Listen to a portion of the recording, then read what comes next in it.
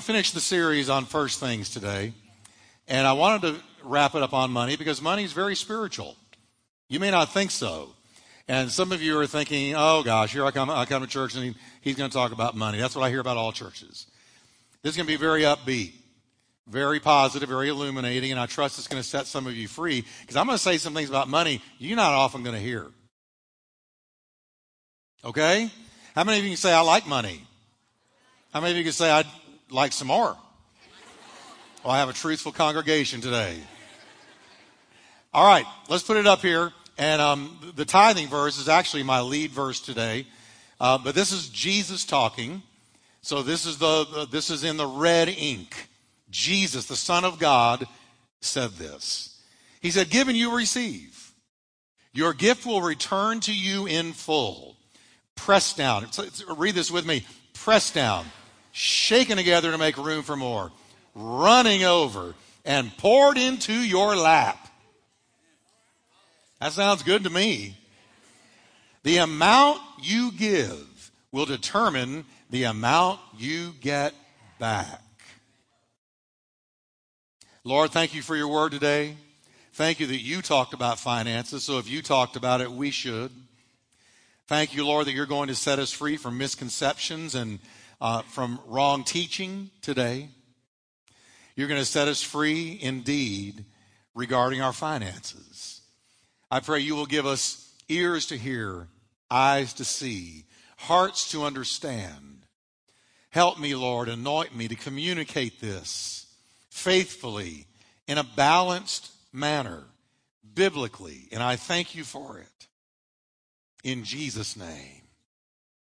Amen. Amen. You know, I said amen. Turn to somebody and say, amen. I thought about calling this today the Sermon on the Amount.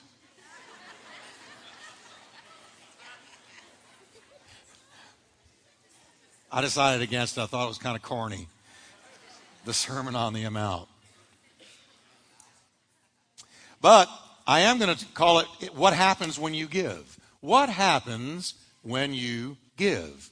Now, we've dealt with first things for 6 weeks, and we've talked about several things, and I would encourage you, if you've missed any of that, you can grab the CDs, you can look it up online. But we've dealt with putting God first because Jesus said, seek first the kingdom of God. Well, that reaches out and encompasses many different things. And one of them is certainly our finances because finances are spiritual. As a matter of fact, they're directly linked to our relationship with God. Let me put it another way. If God's got your wallet, God's got you. If God doesn't have your wallet yet, then God doesn't fully have you. And I really think the last thing God gets with a lot of us is our wallet because we hang on to that money. Now, Jesus said, where your treasure is, there your heart will be also. And right there, he made money spiritual. Because where your treasure is, that's where I'm going to find your heart. Now, we could flip that and say, where your heart is, there's where I'm going to find your treasure. Now, I know that the Bible says God wants our heart. So if God wants our heart, then it matters where our treasure is. Everybody in here has a treasure. You have anointed something, chosen something, placed something as the ultimate treasure in your life. And the whole reason for this series on the kingdom of God is God wants himself, his kingdom to be our ultimate treasure. Our first thing. The main thing is to keep the main thing the main thing. That is what I seek to do every single day in my life. I get up and I give God everything. I say, Lord, instruct me and teach me in the way that I should go today. Guide me with your eye. Order my steps according to your word, and let not any iniquity have dominion over me. Be Lord of who comes into my life and Lord of who goes out. Be Lord of everything. And when I put him first, then I'm on track to really experience what God intended when he sent Jesus. It's more about heaven. It's more than about heaven. It's here on earth as well. His presence is heaven to me. Amen? Now, this is not a message with an agenda, I promise you. I'm not communicating this to get more money from you. In fact, most of you consider TPC your home, and you've already given. I think when you have a home church, you give to your home church. As we enter a brand new year, and that's another reason I did this series at the beginning of the year, I want to say thanks because of what you've already done in 2016. We were able to do so much because of your giving. And more importantly, not only do we see it as a big deal, I see what you gave as a big deal, but God considers it a big deal. Maybe you gave in 2016 without so much as a second thought. You just gave it. You just gave. But you may have wrestled many nights over what your financial sacrifice would require of you and your family. You had to deal with it. You had to talk about it. You had to make a family decision. And so whatever you ended up doing, it was significant. Significant. So today, what I want to deal with is the upside, the positive side to giving. And that is God's response to your generosity, to my generosity, to generosity whenever he sees it. So I want to go all the way back to the book of beginnings, and I want to tell you something about you. I'm going to tell you something about you that you need to understand about you. It says in the book of Genesis, in the book of beginnings, that we were made in the image of God. We were made in the image of God.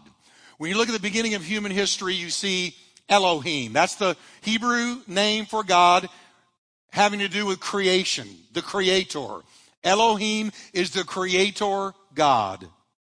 And we find Elohim, the creator God, creating all things, bringing creation into existence by his very spoken word. Ex nihilo, a Latin phrase meaning something came out of nothing. He didn't take something and make something else. That's what we have to do.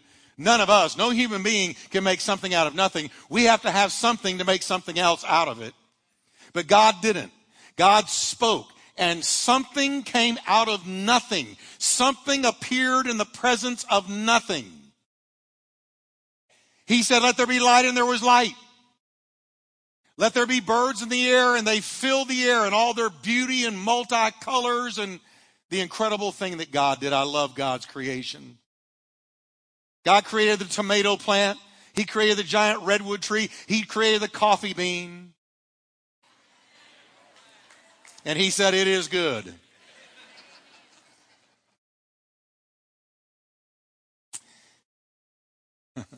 He made zebras, eagles, whales, ladybugs. I'm going to have one question for God when I get to heaven. Why did you make the mosquito? I see no redeeming thing in the mosquito. I'm sure you had your reasons. He is a fallen creature. He made the birds of the air, the beasts of the field, and the fish of the sea. But listen to me now. The pinnacle of God's creation, the apex, the best of the best, what he put most of his time in was you. He made you in the image of God. Man and woman created he them. And the divine fingerprint placed on those first human beings reaches all the way down to us today. Listen to what Genesis said. Then God said, "Let us make mankind in our image." Notice the plurals, us and our. It's the Godhead having a talk with each other. God the Father, God the Son, God the Holy Ghost. Let us, we three, let us make man in our image. God spoke it. The Son amened it. The Holy Ghost brought it forth. They were all involved, though, all three, the Godhead. So you find something you didn't see with any of the animals or anything else. You find God talking to himself, the Godhead, saying, "All right, we're going to put major time into this, major attention, major focus, because what we're about to do now, we're going to make this one in our image."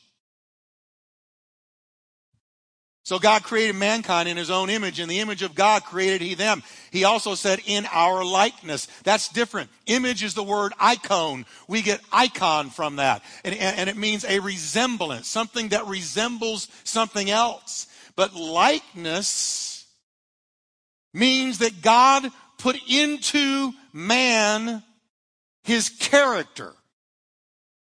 His character. You're not just looking at something that resembles God, but we're looking at something that took on his likeness, his character, his ways. Oh, you are special in the creation of God. You have high value. You are not fearfully and wonderfully evolved. You have been fearfully and wonderfully made, fashioned, knitted, created, formed, shaped by the hand of God.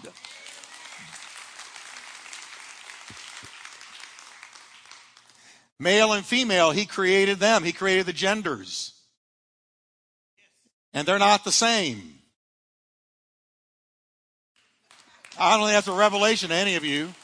Especially if you're married, you know they are not the same. Male and female, I think it's interesting that God made the point, the Holy Ghost writing the Bible, moving out holy men of old to write it, said be sure you mention the genders, male and female. He created them.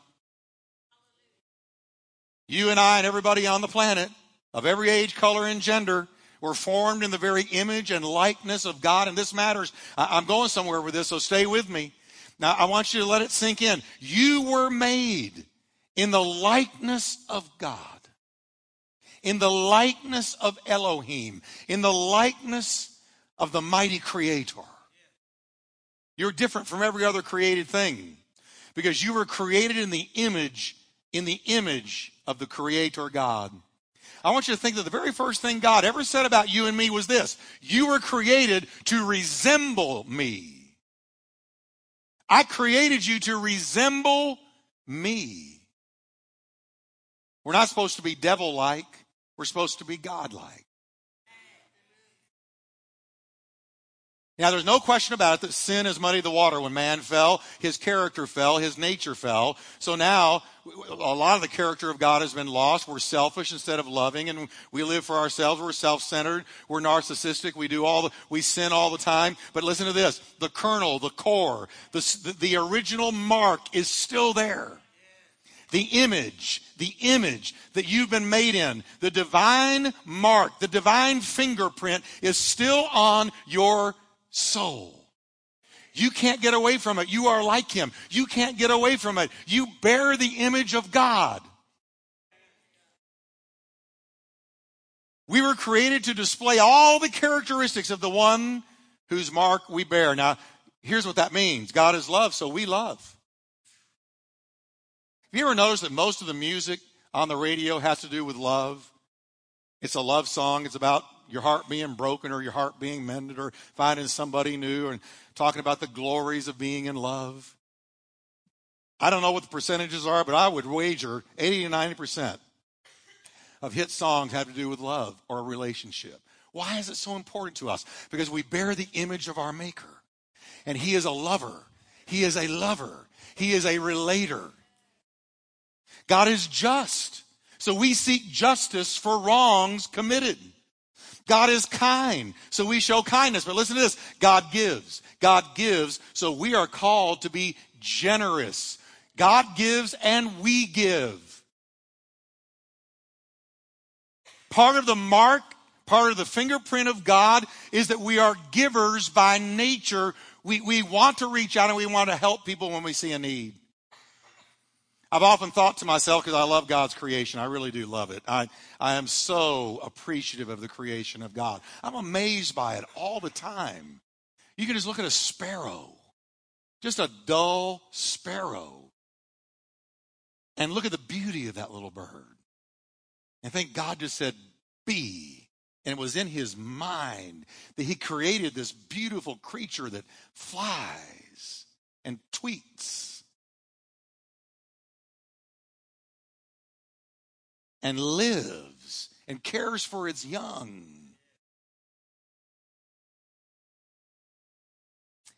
I've thought of this, that the entire creation bears the mark of a giving God because the entire creation testifies that God is a giver. Jesus said this, look at the birds of the air. They don't sow, they don't reap, they don't store away in barns, but your heavenly Father feeds them. He gives to them. He takes care of them. He providentially takes care of their needs each and every day. Because God's a giver. He doesn't create them and say, go fend for yourself. You're on your own. God bless. I'm going off somewhere else.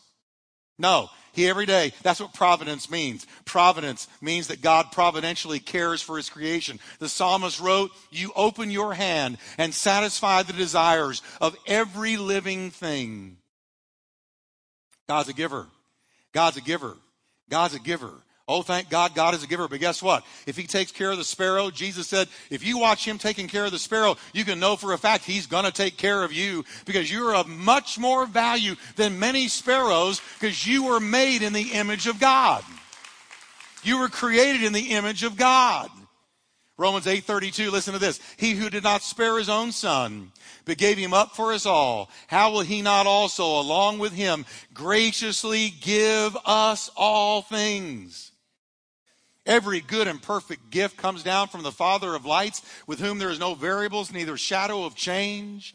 Jesus said he makes his sun to rise on the evil and on the good. He sends rain on the just and on the unjust. His mercies are new every morning. Great is his faithfulness. He loads up benefits for us each and every single solitary day. Our God is a giver. He's a giving God.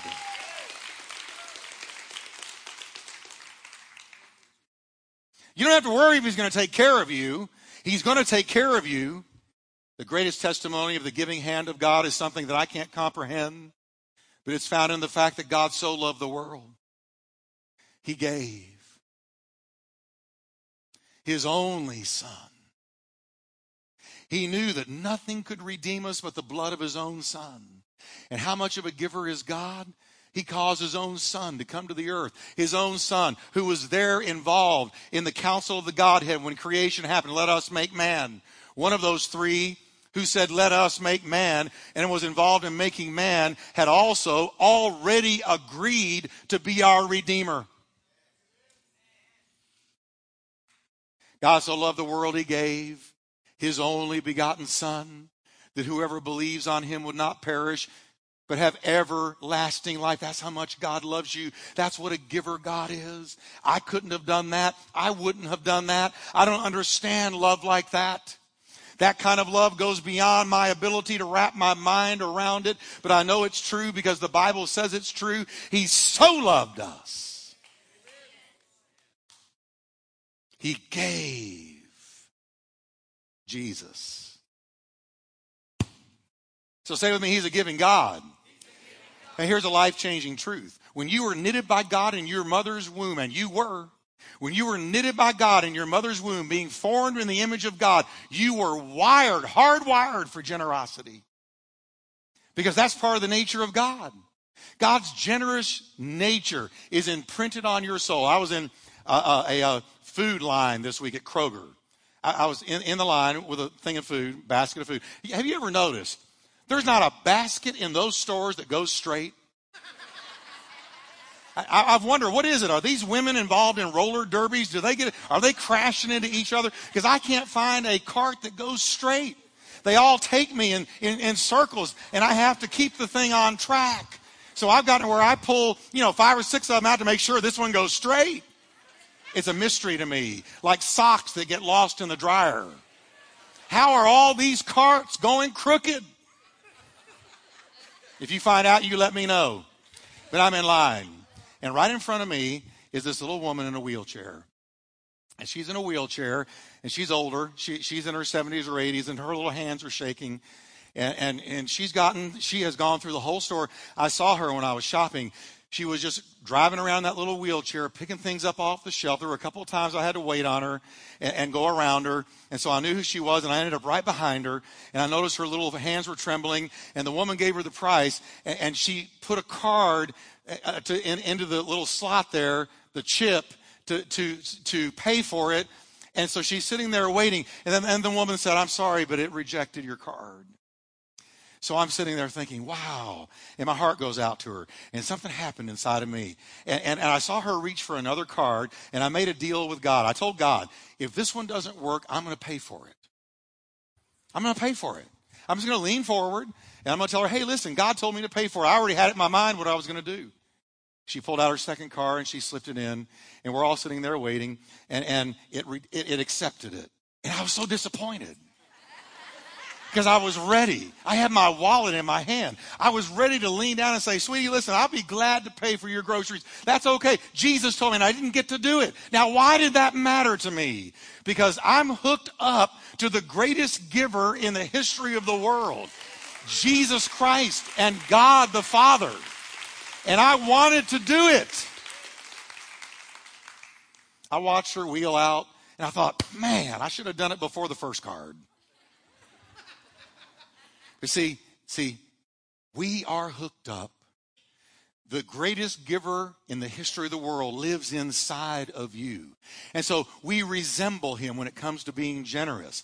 You're doing what you were created to do when you're generous. The Apostle Paul told the church, we are God's handiwork. We're on the potter's wheel each and every day. We are his project every day. We are God's handiwork, created in Jesus Christ to do good works, which God prepared in advance for us to do. God doesn't save bench warmers. Everybody in here is called to be involved in good works. And one of those works is to give to what God is doing, because the generosity of the Lord flows in us. It's in our DNA. It's in our spiritual genetic makeup. You were made to give. Winston Churchill said, we make a living by what we get. We make a life by what we give. And I believe that. Now, a second giving truth is when we give, it pleases God. The Bible says without faith it's impossible to please him. He that comes to God must believe that he is, and he's a rewarder of those who diligently seek him. And so when we give, it's an act of faith. Because there's always something else you could give it to. There's always something else you could spend it on regarding yourself. But when we give, it's an act of faith. And I see in the Bible that when we give by faith and we give generously out of a generous, God-like heart, it pleases the Lord. I know this because in Luke 21, we find Jesus watching the rich giving money into the temple treasury. He was watching the bucket get passed in our modern day language. He was watching the bucket get passed. He was watching how people gave. I want you to notice, Jesus was watching how people gave. And he notices, after all these rich people, a poor little widow, like that woman in the wheelchair at the store, who puts in 2 very small copper coins. And Jesus says, I tell you the truth, this poor widow has put in more than all the others. All these people gave their gifts out of their wealth, but she out of her poverty put in all she had to live on. This was her grocery money. This was her mortgage money. This was her all she had. It wasn't 10%, it was 100%. This little woman dropped it all in. And Jesus was watching.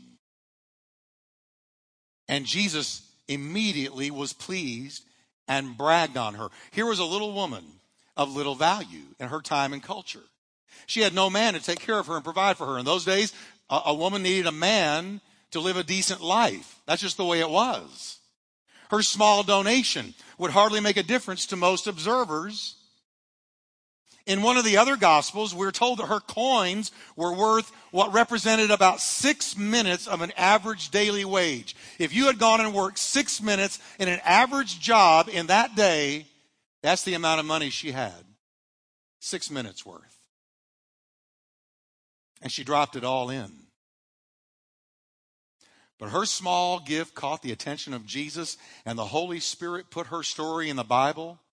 For you and me today, it has blessed hundreds of millions through the centuries. This little woman who had almost nothing, who was in poverty, who was not flowing in money, who was not prosperous, gave all that she had, and Jesus noticed it. Now, you think he took care of her the rest of her life?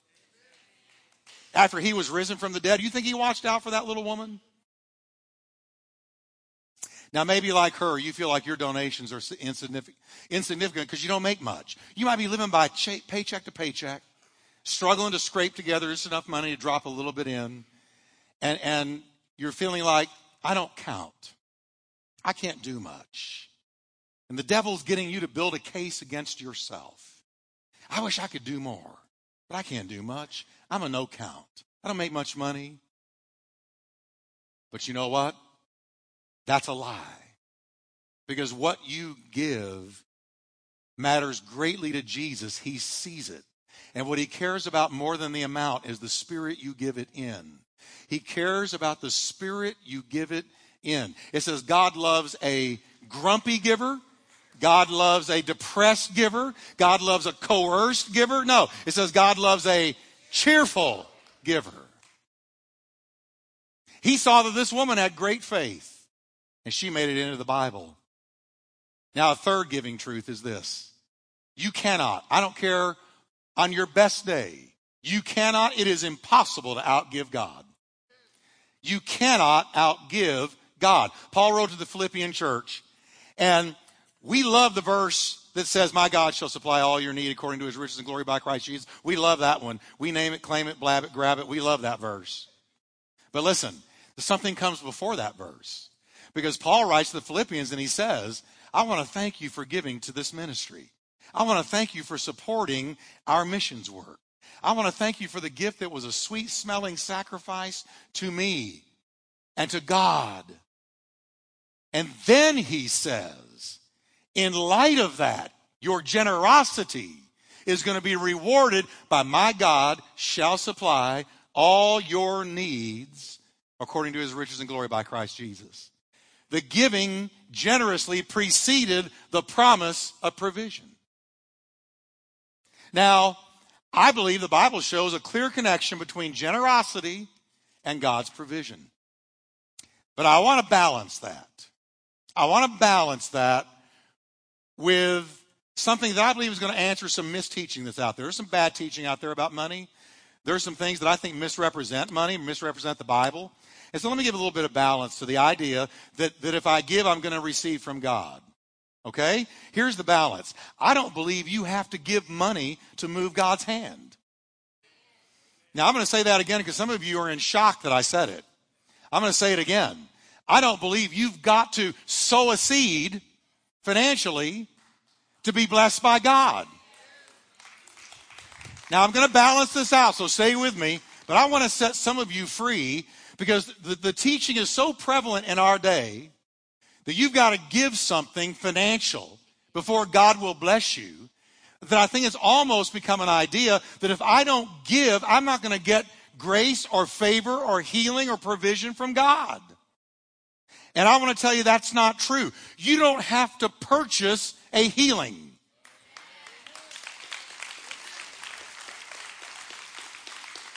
You don't have to purchase an answer to prayer. You don't have to buy God's guidance over your life. You don't have to put money down for God to bless you. Listen, the Bible says, ask and you will receive, period. If you don't have a dime to your life, if you're living wrapped up in a cardboard box in downtown Fort Worth, and you don't have a roof over your head, and you pray in faith, God is going to bless you.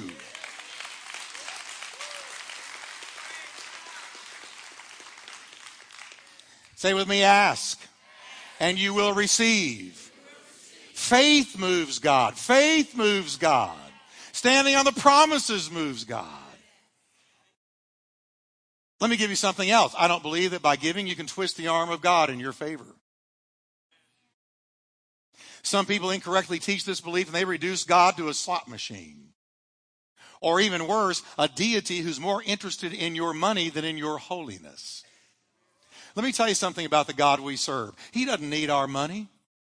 God doesn't sit up there in heaven and say, oh no, they didn't give what they should. Jesus, what shall we do with our ultimate plan for the world? No, God can speak and create money. God's got a mint in heaven that puts the United States Treasury to shame.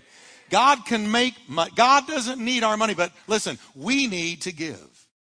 We need to give because it's godlike. It's in our nature to give. Giving is not a formula to corner God into giving you a new car. If I give this money, Lord, I'm going to trust you for that new car. So you give that money and you expect that new car. Let me tell you, that's faulty thinking. If you put money, listen, you think if you put money in the offering bucket, that you're going to get that amount back or more? Can I pop your bubble today? God doesn't promise to surprise you with a forgotten rebate of double the amount in the mail this week that you put in the offering bucket. You're not going to have somebody come knocking on your door and say, hey, I had a dream and a vision to give you this money because last Sunday you put money in the offering bucket.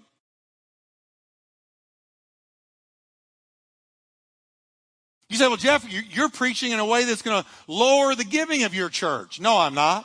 Because listen, I have discovered that New Testament giving is not Old Testament mandated. New Testament giving is not mandated, it's grace dated.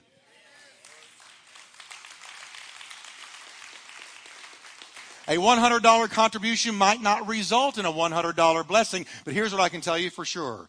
When you give generously, you will be blessed in some way. You will be blessed, and you can't outgive God. He's going to bless you if you're generous. The blessing might not be financial because there's things better than money. Oh, I could start naming them. The Holy Ghost living inside of you. You can't buy that. Your salvation, you can't buy that. People being saved, you can't buy that. The peace of God, you can't buy that. Fellowship with the saints, you can't buy that. The Beatles said one thing true: money can't buy you love.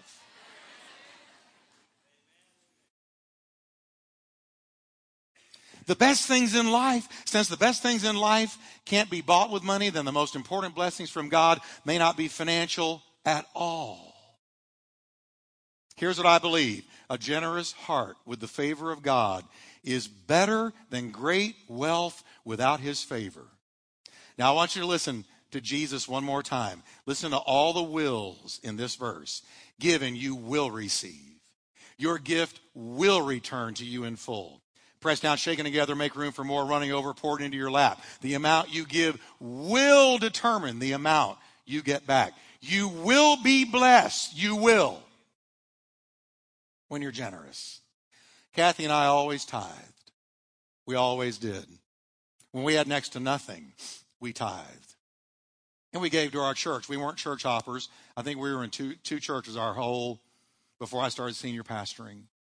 And we always tithed. We always gave. This week, I was going through a suit. And I happened to reach into this pocket, and I pulled out a check. And I opened it, and it's one of the last things Kathy wrote. And it was a tithe check. Tithe check. I looked at that thing, and I thought, now that's Kathy. That's Kathy. She was a giver. Do you know that it's been 6 months? And when I saw that check, I said, Kathy, this is part of your legacy on our church. You were a giver. You were a giver. And I took that check, and man, I gave it. Amen?